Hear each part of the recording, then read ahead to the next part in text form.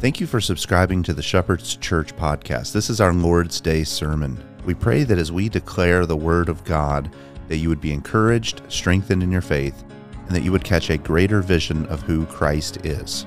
May you be blessed in the hearing of God's Word, and may the Lord be with you.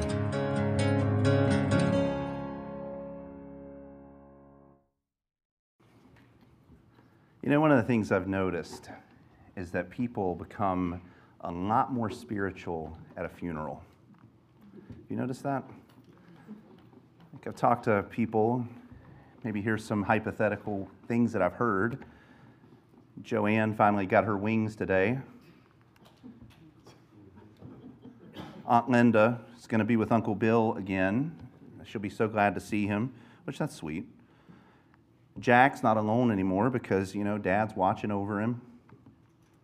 Frank, well, he lived like hell here on earth. He hated God, beat his wife, died in a drunken stupor, but hey, at least he's at peace. Now, while these are theologically fairly inaccurate things to say, they do tip our hand, they do make us aware of the fact that we have an expectation for eternal life. We have an expectation that there's something beyond this world, beyond this life. It takes almost fighting against your humanity to think otherwise. We were made to be eternity-seeking creatures. I think even Augustine said that God put eternity in our hearts so that we can only be satisfied by Him. We expect things to happen beyond this life. That's not just true of Westerners here in America. That's true of every society on earth today, and that's true of every society in history. It is. I don't even know if you could call it monolithic, but it's in every society that there is. It's a baked-in feature of what it means to be human, that we are longing for what's next. That's the sort of question that Martha is asking in the passage that we're going to look at today in John chapter 11. We're back in John. Martha's asking, my brother Lazarus just died. Jesus, if you would have been here, then he wouldn't have died. But she admits in this passage that she believes that her brother will rise in the resurrection. So what I want us to do today is look at what she thinks she understands. Then I want us to look at what Jesus says about the resurrection. And then I want to see how Jesus narrows down a theology of the resurrection onto himself when he says, I am the resurrection and the life. So if you will, turn with me to John 11, 17 through 27. As we consider these things together.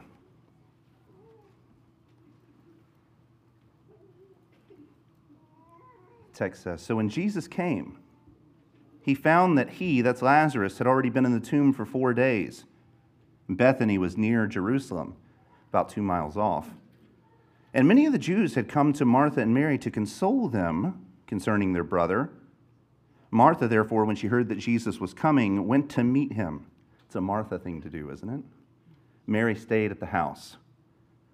Martha then said to Jesus, Lord, if you had been here, my brother would not have died. Even now I know that whatever you ask of God, God will give you. Jesus said to her, your brother will rise again.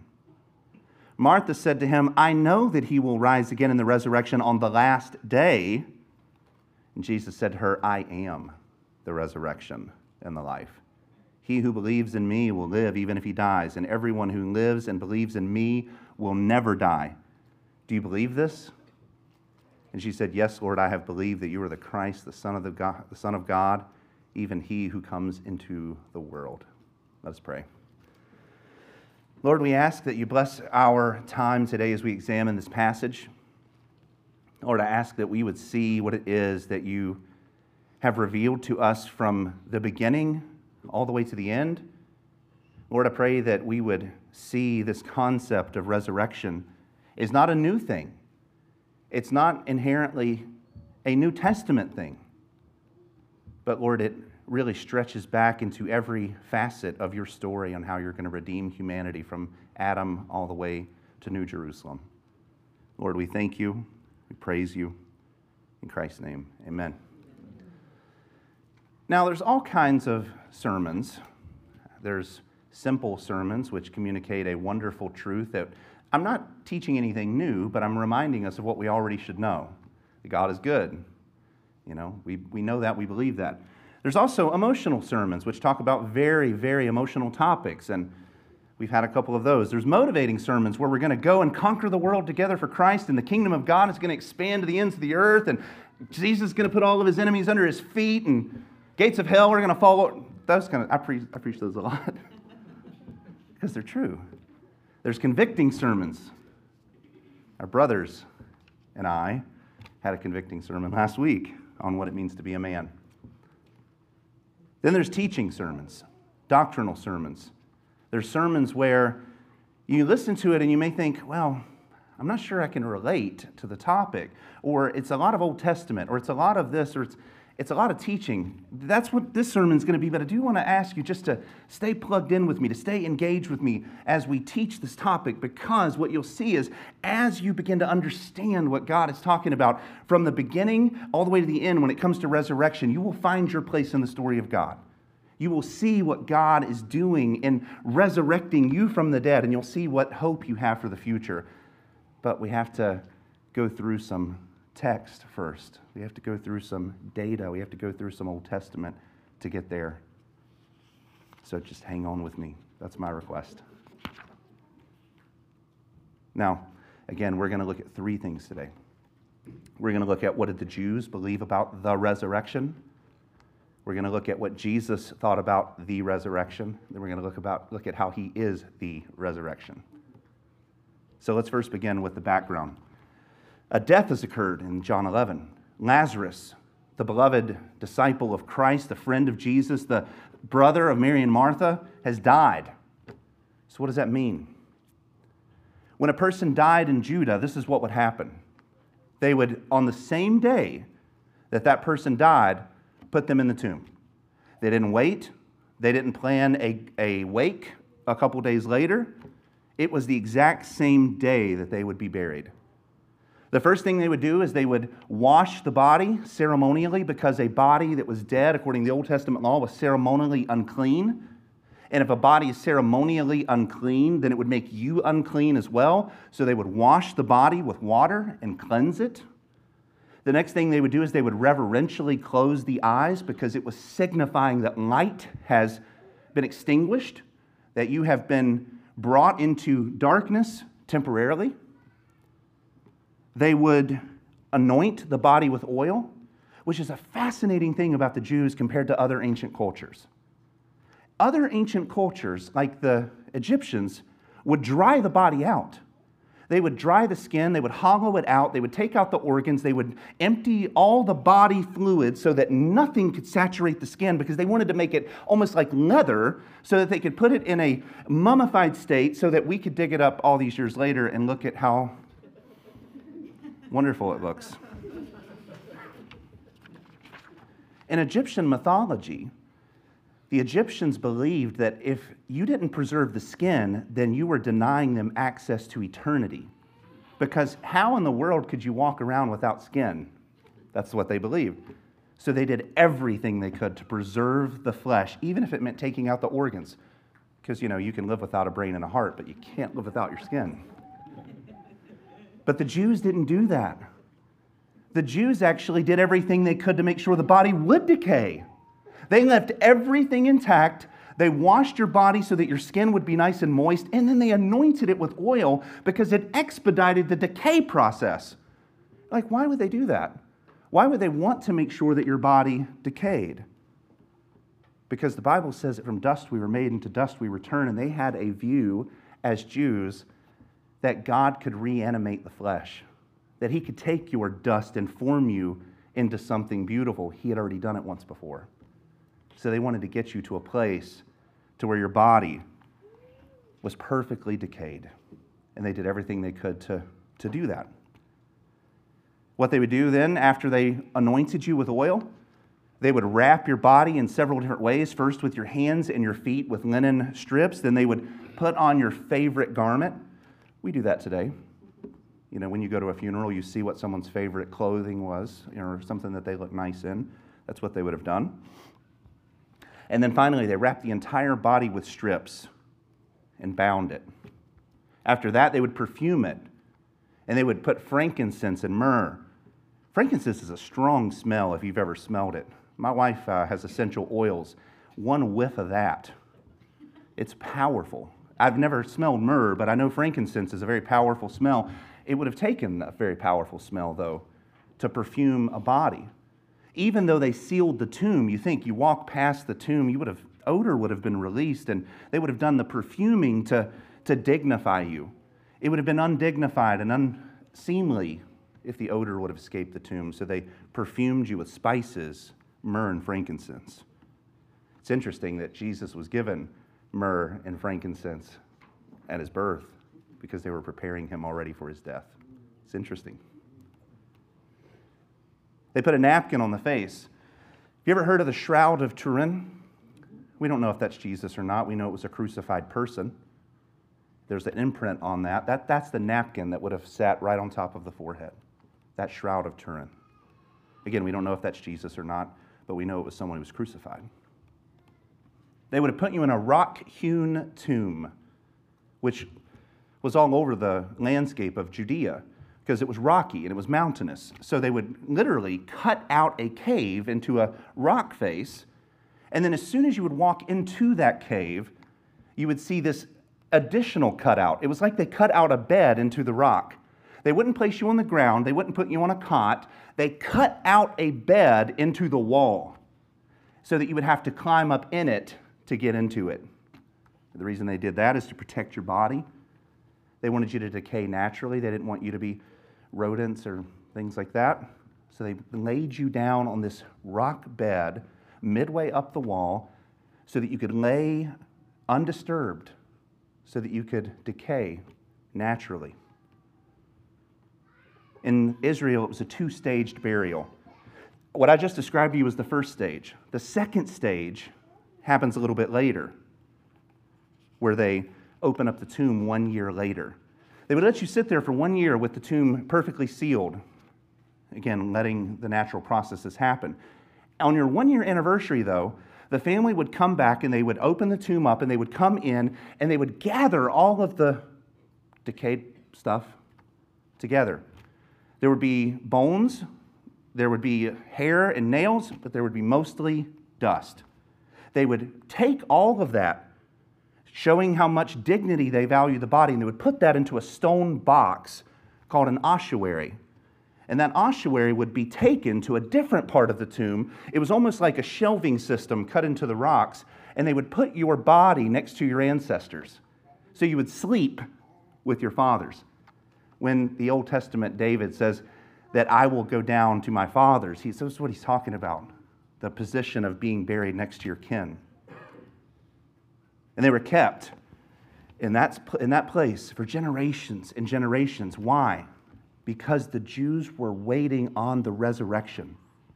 They did everything they could to preserve your body and put it there in a place of dignity and honor so that when Jesus, or not Jesus at this point, when God returned and brought about the resurrection, that your body would be nicely stored and ready to be reanimated.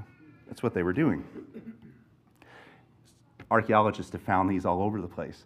They found some that have Mary and Martha's name inside the cave. We don't know if it's that Mary and Martha, but we know it's a common name, but it's interesting. Now, another feature that I think is pretty interesting about this, and all of this will tie together in just a moment, is that they mourned for 7 days, specifically. It wasn't an accident. They mourned for 7 days. The first day was the entire burial process. And if you'll remember, when Jesus died, they had to do a rush job. They didn't get it finished, and they had to go back to the tomb to finish it, which was unorthodox in their society. First day was entirely dedicated to the body. The next 6 days were entirely dedicated to the family. The family would mourn. The community would come and visit them. In the text, it says that Jews were coming back and forth to mourn. They even hired paid mourners because they valued the body so much. They thought that it would be an awful thing to die without someone mourning your death. In fact, this is another bonus material fact of history. Herod, the king of Israel, was so hated in his life that one of the last decisions that he made was he spent some money out of his bank account to hire professional mourners to go all through Israel mourning his death so that his name would be on the lips of the people because they hated him and they wouldn't do it themselves. It was a big deal. It was an industry even at this time. But what I find so fascinating is that it was 7 days. On the 8th day, they stopped mourning. Now, why is that important? Why did they mourn for 7, but on the first day of the new week, they stopped? You see, 8 is an important number in the Bible. We often talk about 7, but 8 is also very important. 8 is a number that symbolizes new creation. Let me give you some examples. When God destroyed the earth with a flood, and he remade it, he washed it, remade it, how many people came out of the boat? 8. There was 8 of them to repopulate the new created earth. What about John chapter 1? John chapter 1 is, there's 7 days in Jesus' first ministry week. Then he goes to Cana, where he does his first miracle on the 8th day. He made new creation wine out of nothing but water in some old dusty pots, and he made new creation on the 8th day. In the Old Testament, the covenant feast, I'm thinking specifically about the Feast of Weeks. There's 7 days of feasting and then a mandatory 8th day convocation. And as we talked about a few weeks ago, you can reference the sermon on the Feast of Booths. The Feast of Booths was thinking about and focused on the return, the millennial or the messianic kingdom that was coming. So on the 8th day, there was this incredible celebration where they sang and where they worshiped, because they were saying that old creation is eventually going to pass away and new creation is going to come, where we're not going to dwell in these tents anymore, but we're going to dwell in the kingdom of our Messiah. There's new creation. By far the greatest example of an 8th day in the Bible is Jesus in his resurrection. Now we say, okay, but he rose on the 3rd day, not the 8th. Well, I guess it depends on how you count. It says that he rose on the 3rd day from Friday, but it also says that he rose on the first day of a new week. 7 days in an old week. Jesus was resting on the 7th day in the tomb, as God rested from his labors on the 7th day. And on the 8th day, he rose from the dead, the first fruit of a brand new creation. 8th day in the Bible represents something. It represents that the old is passing away and that God is bringing about new creation. So when these families in Israel were celebrating on the 8th day, people might have thought in other countries, they might have thought they're crazy. You were just crying, you were just mourning, you were just weeping, you were just doing all of this stuff on the 7th day of your mourning of your loved one. Why are you now celebrating on the 8th day? They were celebrating because they had a firm and a fixed hope that that body would not lie in the grave forever, that God would come back and give that body life again. It was a fact of what the Jews actually believed. We see it with Martha in verses 20 through 24. She believed in the resurrection. Even though she didn't know how Christ was going to do it, she had a theology about it. Let's look and see. Verse 20 through 24. Martha, therefore, when she heard that Jesus was coming, she went to meet him, but Mary stayed at the house. Mary then said to Jesus, Lord, if you had been here, my brother would not have died. Even now I know that whatever you ask of God, God will give you. And Jesus said to her, your brother will rise again. And Martha said to him, I know that he will rise again in the resurrection on the last day. She had a theology of this. Now the question is, where did she get that theology? Was it something that Jesus taught her? Or was it something that goes deeper even into the Old Testament? Because I think by looking at what we see in the Old Testament, they believed that the resurrection was going to happen as well. They believed that men like Adam and women like Eve were going to be raised whenever God decided to perform this great end-time resurrection. They believed that Lazarus was a part of that great epic story that God was telling of resurrection. They believed that the future was going to be for the people of God. Almost everyone in Israel believed that, except for one group, the Sadducees, and I'll show you just in the text. The Pharisees, the ones we like to hate, the ones we like to make fun of and call the religious people, they actually had really good theology in a lot of ways. They agreed with this theology on resurrection. And there's a wonderful example of this They believed in the resurrection. They believed in the spirit world. They believed in angels and demons. They believed in all of that. Acts 23, 6 through 9 tells us that. This is a fascinating passage because Paul is doing something really brilliant. He's in the middle of being accused himself, and he turns everyone else against each other. But for our purposes, we'll see that the Pharisees believed in the resurrection. That's my point. So this is what he says in Acts 23, 6 through 9. But perceiving one group were Sadducees and the other Pharisees, Paul began crying out in the council, "Brethren, I'm a Pharisee, a son of Pharisees, and I'm on trial for the hope and resurrection of the dead." As he said this, there occurred a dissension between the Pharisees and the Sadducees, and the assembly was divided. For the Sadducees say that there's no resurrection, nor angels, nor spirits, but the Pharisees acknowledge them all. And there occurred a great uproar. And some of the scribes of the Pharisaic party stood up and began to argue heartily, saying, "We find nothing wrong with this man. Suppose a spirit or an angel has spoken to him." Isn't that fascinating? They came there to convict him, the Pharisees. And now they're like, I don't see anything wrong with him. He believes the same thing I believe. Some divisions go deeper than others, I guess. The Pharisees believed in the bodily resurrection. That's the point. The Sadducees, however, did not. The Sadducees were a small group by size, a very large group by power. The Sadducees were in bed with Rome. The Roman leaders actually installed Sadducees into Jewish leadership so that they could have Jewish leaders under their thumb. At this time, the high priest was from the party of the Sadducees. So you think about a high priest who doesn't even believe in the resurrection, a high priest who doesn't believe in life after death, a high priest who doesn't believe in any of the things that are really in the Old Testament. You wonder, how did they get to that point where they were so theologically liberal? They were so fast and loose with the text. Well, it's because they made their belief system conform to the Bible, and when the Bible didn't conform to their doctrine, they did what Thomas Jefferson and Marcion did. They cut it out. If you know what the reference is, Thomas Jefferson, it's called a Jeffersonian Bible. You can actually look it up. He cut out the parts that he didn't like, and he made his own Bible, which means he made himself to be the standard of truth, and that he believed functionally that he was God. Marcion did the same thing in the ancient world. They cut out the parts they didn't like. That's what the Sadducees did.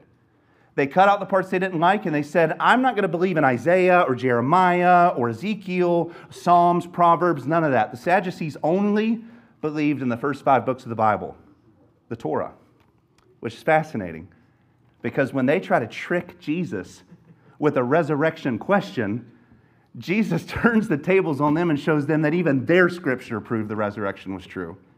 Matthew 22, 29 through 33 says this, and this is, they ask him about, hey, a brother dies, his wife marries her, that happens 7 times, whose wife is she in the resurrection? What a disingenuous question. They didn't even believe in it. This is what happens. But Jesus answered and said to them, you are mistaken, not understanding the scriptures nor the power of God. For in the resurrection, they neither marry nor are given in marriage, but are like the angels in heaven. But regarding the resurrection of the dead, have you not read what was spoken to you by God? I am the God of Abraham, and the God of Isaac, and the God of Jacob. He is not the God of the dead, but the God of the living. And when the crowds heard this, they were astonished. AKA, it was a mic drop moment. They were like, oh no, he didn't. That's Aramaic, if you're wondering what that is.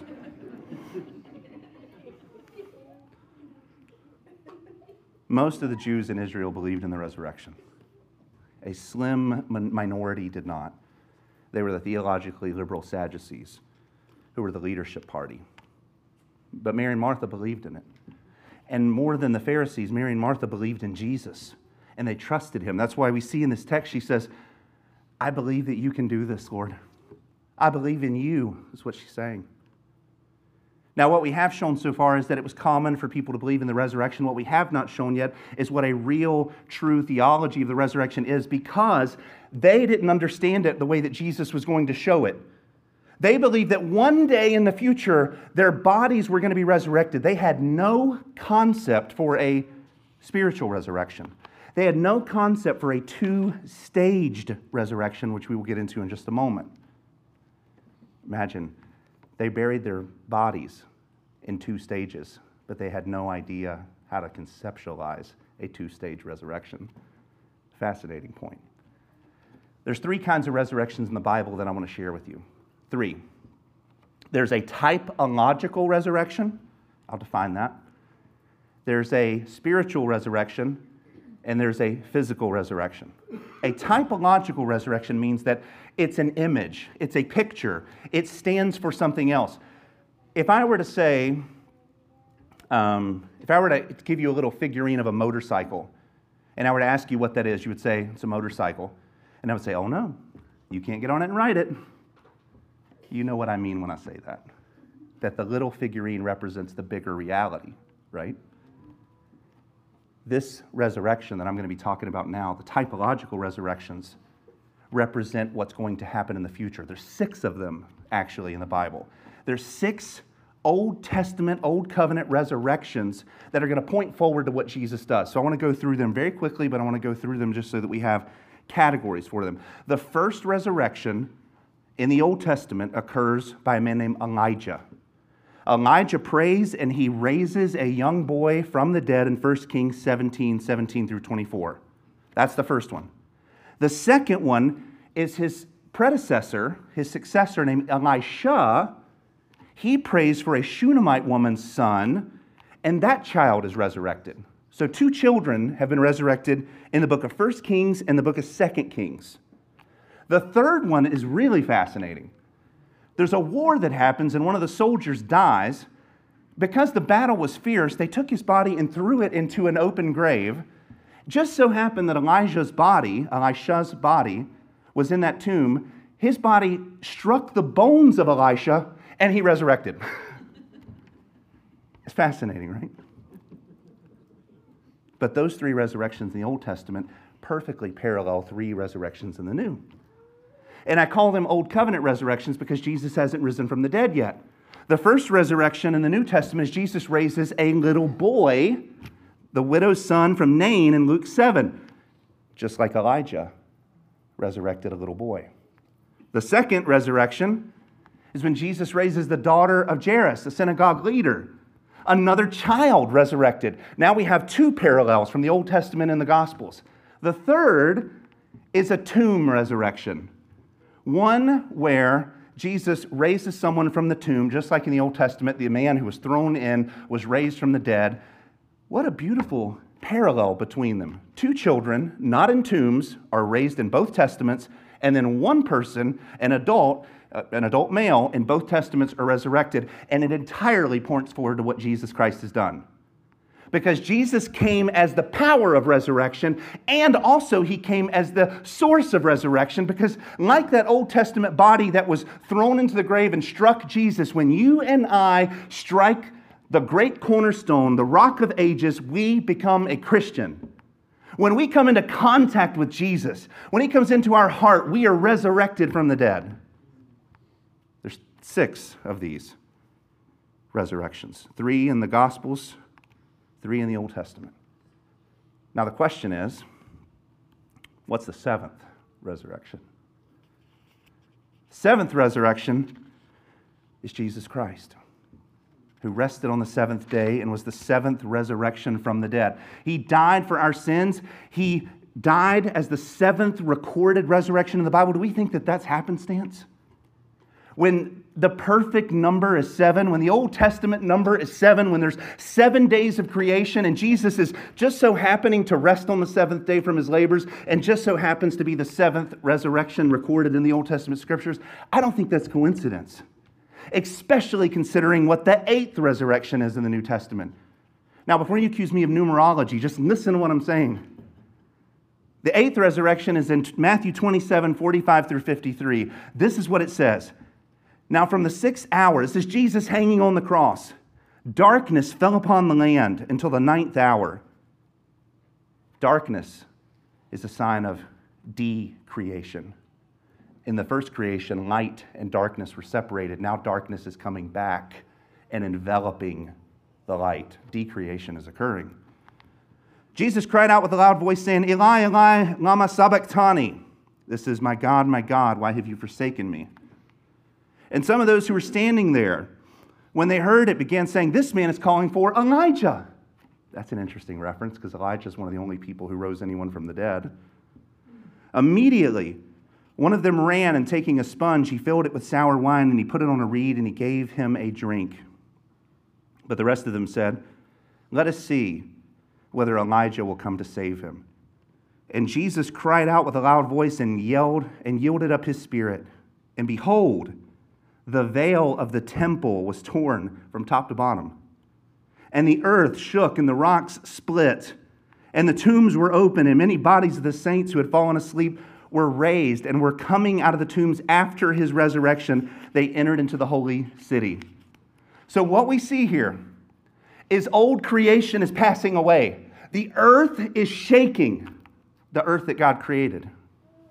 The temple veil is tearing. That old covenant place where we get to know God is passing away. We're no longer going to go to a temple in Jerusalem in order to know Jesus, to know God. We're going to know God through Christ. That old covenant's passing away. The earth is shaking. The temple's breaking. The tombs are opening up. Life is going to come out of death for the first time. This is new creation, and they're the eighth ones. All the Old Testament saints, did you know that? That men and women from the Old Testament were raised from the dead when Christ died on the cross? They're the first resurrections in the New Covenant era. You have people who ask you the question, what happens to the Old Testament saints? Are they saved? Apparently. And it wasn't by their effort. It was the same way we came in. By grace through faith in Christ and Christ alone. Christ's death on the cross caused the earth to shake, the temple to break, and the tombs to open, giving forth life on the eighth resurrection. And they even showed up in Jerusalem. I love how Matthew tells us this. Just in case you don't believe it, they appeared to people. Go ask them. Jesus is ending the Old Testament era. That's what he's doing. He's bringing it to a close so that he can be the author of a brand new creation made in his image. Now back to John 11. When we ask the question, when did the resurrection begin? When does the resurrection begin? We'll talk about this next week because we're gonna dive into this a little bit deeper. But Martha says, I know that he will rise on the last day. So the question is, when do the resurrections begin? Do they begin in the future for us, on the last day, at the end of time? Or do they start earlier than that, 2,000 years ago even? What Jesus is saying, what we'll see next week about the end times, is that if you are in Christ, the end times have already started. We're already in the last days.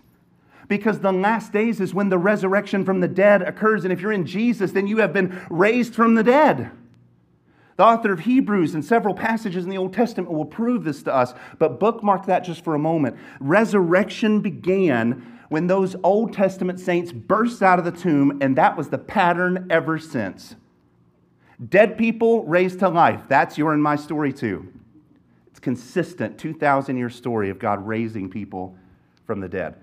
Now, the only question we have left to answer is what's the nature of this resurrection?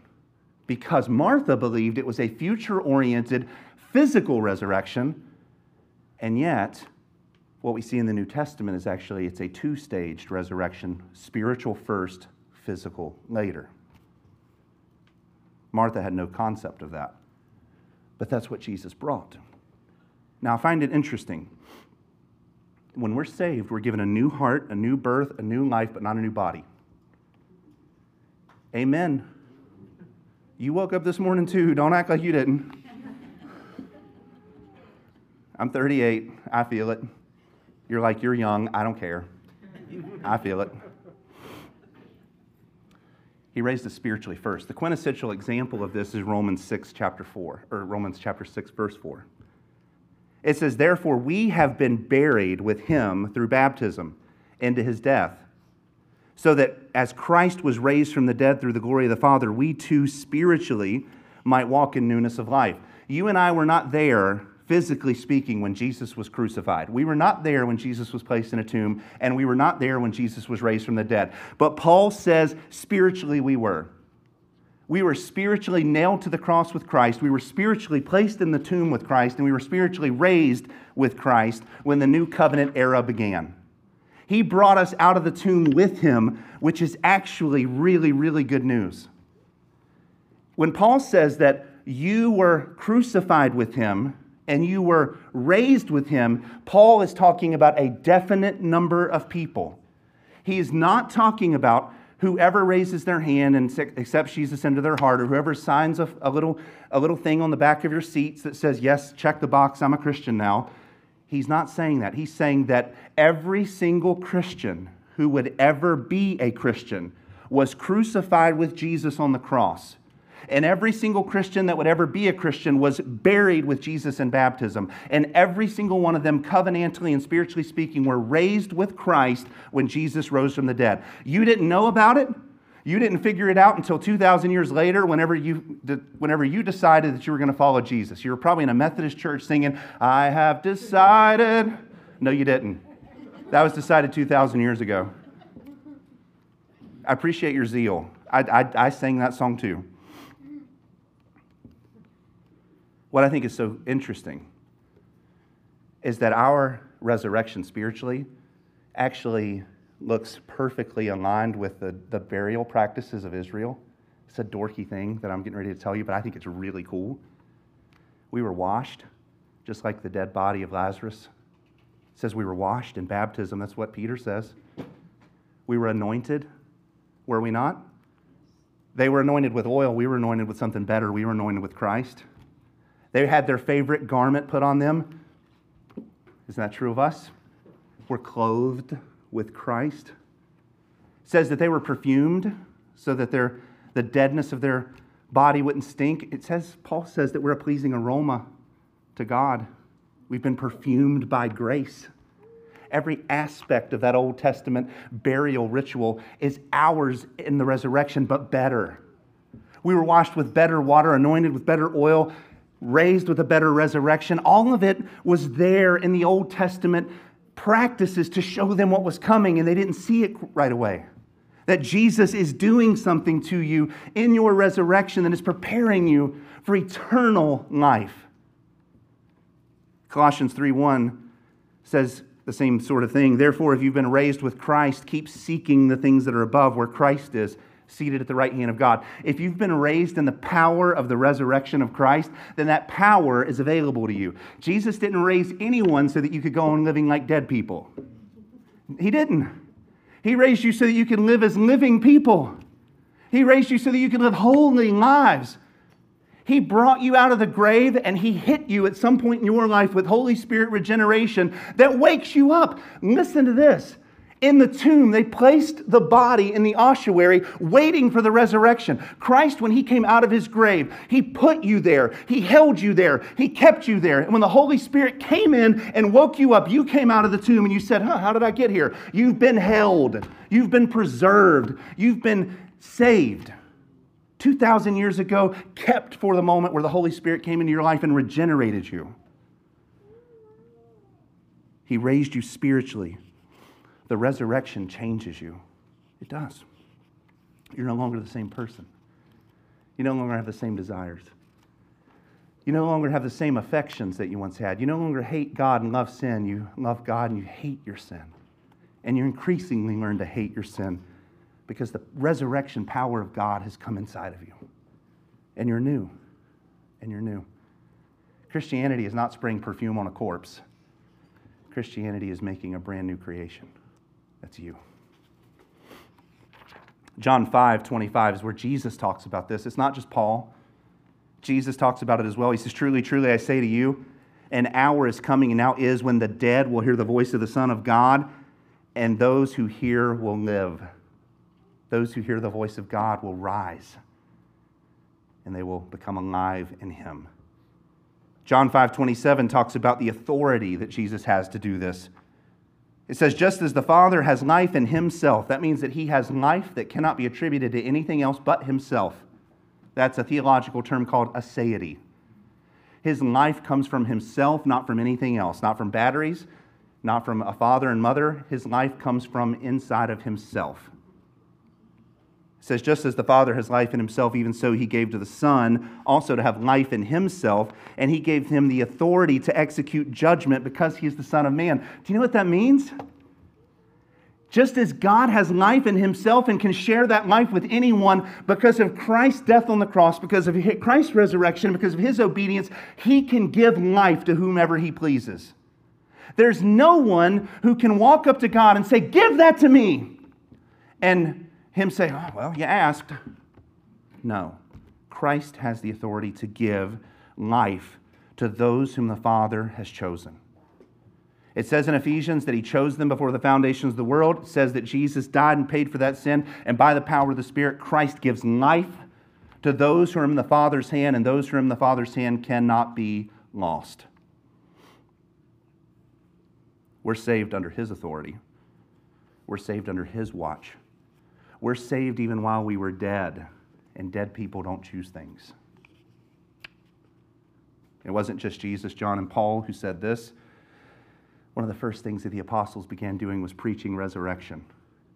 It says in Acts 4, 1 through 2, and they were speaking to the people, the priest and the captain of the temple guard, and the Sadducees came up to them. Sadducees.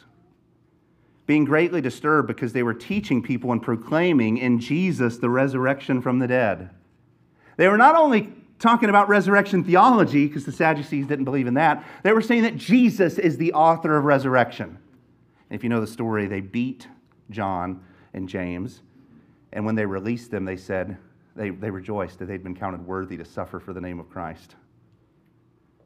Peter, the same guy who was beaten there in Acts 4 and 5, later in 1 Peter, in his letter, he says, blessed be the God and Father of our Lord Jesus Christ, who according to his great mercy has caused us to be born again to a living hope through resurrection of Jesus Christ from the dead.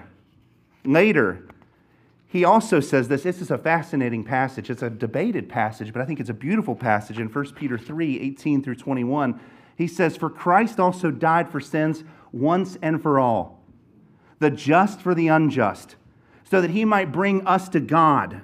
He might bring us to God, having been put to death in the flesh, but made alive in the Spirit, in which he went and made proclamation to the spirits now in prison, who once were disobedient, when the patience of God kept waiting in the days of Noah, during the construction of the ark, in which a few, that is 8 persons, were brought safely through the water. Corresponding to that, baptism now saves you. Not the removal of dirt from the flesh, but an appeal to God for a good conscience through the resurrection of Jesus Christ, who is at the right hand of God, having gone into heaven after the angels and authorities and the powers had been subjected to him. Jesus is not saying, through the Apostle Peter, the Holy Spirit's not saying that baptism saves you in the sense that it forgives you of your sins. It's a sign of your salvation. Those 8 people who came off the ark saw the sign in the sky, and they did not say, oh, thank you, Rainbow, for holding back that water. They said, thank you, God, for giving us a sign so that when we forget in our sin, we can look and we can say, our God is good. Our baptism is a sign of the goodness of God. He gave us these signs because he loves us. And whether we get baptized as a child or whether we get baptized as an adult, it's a sign of what God has done for you. And when all of us in the room are watching someone else get baptized, we're remembering the goodness of God. That's why when Presbyterians, and I think they're right, they say, remember your baptism, because you're remembering the sign that points to the goodness of God. When you see someone else get baptized, it should make your heart skip a beat, because you're like, that was me. I was dead, but now I'm alive. I was lost, but now I'm found. I'm the one who should have been outside of the boat, banging on the boat, saying, Noah, let me in. But no, he put me in the boat, and that boat is Christ. He saved me. Baptism is the sign of that salvation. It's not the operation of that salvation. We should not get those two things confused. That salvation causes us to be made new, and that's why Paul can say in Philippians 3, 7 through 11, but whatever things were gained to me, those things I have counted as loss for the sake of Christ. I've counted those things as rubbish, Paul says. For more than this, I count all things to be lost in view of the surpassing value of knowing Christ Jesus my Lord, for whom I have suffered the loss of all things, and count them as rubbish, so that I may gain Christ and may be found in Him, not having a righteousness of my own derived from the law, but that which is through faith in Christ, the righteousness which comes from God on the basis of faith, that I may know Him and the power of His resurrection. The power of His resurrection. The resurrection is not a meaningless doctrine for the Christian. There's power in the resurrection. And the fellowship of His sufferings, being conformed to His death in order that I may attain the resurrection of the dead. He's talking about two resurrections here. He's talking about the spiritual resurrection, which grabs you and breathes the Holy Spirit's life into you and changes you and causes you to live a different life. But he's also highlighting a future resurrection, a resurrection of the body, a physical resurrection where you are with Christ in body forever. In the same way that the Jews had a two-stage burial, in the same way that the Old Testament had a two-stage fall, we fell in sin. We died spiritually first, then physically later. In the same way, Christ will reverse the curse by raising us spiritually first and then physically later. Look at the symmetry of God's Word. Look at how everything in it is going to be fulfilled in Jesus Christ. These details are not meaningless in the Scriptures. When you run across them, they're there for a reason. God has created infinite depth in His Word so that you can't study it enough, so that you can't master it. You can study it for the rest of your life and you'll never find out everything there is to know about it. You can study it for an eternity and you'll never find out everything that's in it, because we serve an infinite God and He wrote a book and His book is infinite. Martha believed in a physical resurrection, but Jesus was going to bring first a spiritual resurrection. Martha said, I know He will rise again on the last day. Jesus doesn't invalidate that. He doesn't disagree with her. That will happen.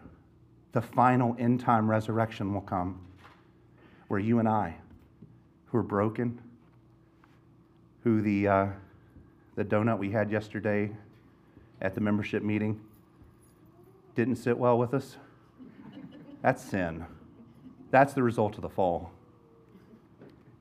I think heaven will be a place where there are no calories. Amen? What better evidence of the fall of man than you could eat something good and it treat you like crap for weeks?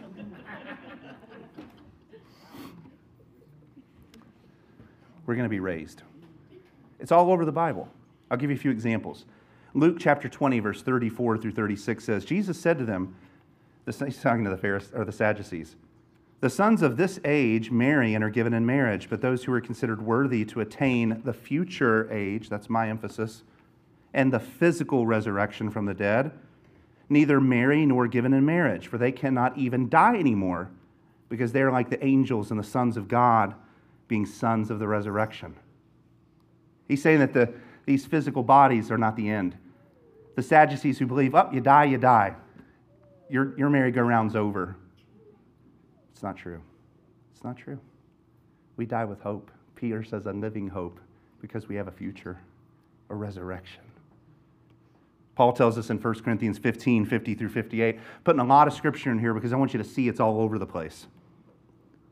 Now I say this, brethren, that flesh and blood cannot inherit the kingdom of God, nor does the perishable inherit the imperishable. That word perishable and imperishable is language of like death and decay, tomb, ossuaries. Behold, I tell you a mystery. We will not all sleep. That's a euphemism for death. But we will all be changed.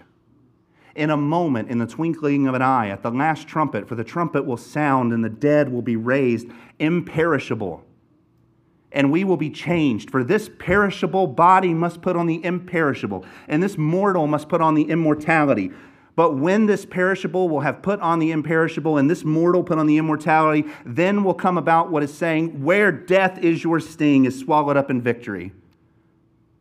The sting of death is sin. The power of sin is the law. But thanks be to God who gives us the victory through Jesus Christ our Lord. Therefore, my beloved brethren, be steadfast and immovable, always abounding in the work of the Lord, knowing that your toil is not in vain. Your toil is not in vain. You may hurt, you may ache, you may have emotional pains, you have mental pains, you have sorrows of every kind. You may have diagnoses that are debilitating you, but your toil is not in vain. If you know Christ, then this present suffering isn't even worth comparing to the glory that will be revealed in the day of Jesus Christ. We labor with dignity. We labor against our suffering with courage and conviction, because this will not be the end of us. Because the end of us was finished on the cross of Jesus Christ, and we will be raised. If you're in Christ, you've been raised already spiritually. And if you're in Christ, you will be raised physically, where you spend an eternity with your King. This is what Revelation says. This is the end of the Bible, the end of the story. Then I saw a new heaven and a new earth. And the first earth and the first earth passed away, and there no longer was any sea. It's a fascinating point. John doesn't dislike oceans. In the Old Testament, a sea was a chaotic, untamable thing. There's no more chaos. There's no more curse. That's what he's saying. And I saw the holy city, New Jerusalem, coming down out of heaven from God, made ready as a bride adorned for her husband. And I heard a loud voice from the throne saying, "Behold, the tabernacle of God, the presence of God, is among men. And he will dwell among them, and they shall be his people, and he shall be, and God himself will be among them, and he will wipe away every tear from their eyes, and there is no longer any death, and there is no longer any mourning, and there is no longer any crying or pain, for the first things have passed away, because the second thing, the second resurrection has come." Jesus is looking at Mary, and he's not denying this fact. He's saying, "I am the resurrection and the life, and anyone who is in me will live forever." In the present tense and in the future tense. Here's what all this means. I'm going to pull all this together. When Jesus says, "I'm the resurrection and the life," you don't have to wait for heaven to live for Jesus. He raised you now. And as you serve him now, pain and sorrow cannot overtake you, because you're finished. The ending of your story has already been written. So what this means practically is that we live with dignity, and we live with courage, and we live with hope, and we face every single day with the kind of tenacity that knows that we can't be killed. Go to the darkest neighborhood you want to go to. Go to the most God-hating country on earth and preach the gospel, and what do you have to fear? They can't kill what's unkillable. They can take your body, but they can't take your soul. The Christ who rose for you raised you spiritually now and physically later. You can live with courage. Please do not fall into hopelessness. Don't fall into despair. Don't fall into sadness and brokenness over the things that have happened to you. Life's not meant to be fair on this side. Life hurts and life is painful, but you have the answer. If you're in this room and you're in Christ, you have the answer. You have the answer that the world is looking for. They freak out when pain happens. They weep when pain happens. They're broken when something gets taken away from them. They don't know what to do with us, because when we know Christ, you can't take anything from us. We've been already given everything. We got to live like that. We got to live like that. A living hope. Let's pray. Lord Jesus, thank you. Thank you for all of the beautiful truths that are found in your Bible. Thank you, Lord, that we can see from Scripture that you saved us now. You breathed your Spirit into us now to change us. And yet, Lord, it's just a taste. It's an appetizer, and the meal is coming. Lord, I pray that we would, like Paul, that we would live in the power of the resurrection. That we would live in the power of the Holy Spirit of God. That we would not live as though nothing has happened to us, but Lord, we would live like we have been ran over by God's grace. and we're different. Lord, let your church be different. Let your church stand out. Let your church be set apart. Let your church be holy. And Lord, let us be courageous people. In Christ's name, amen.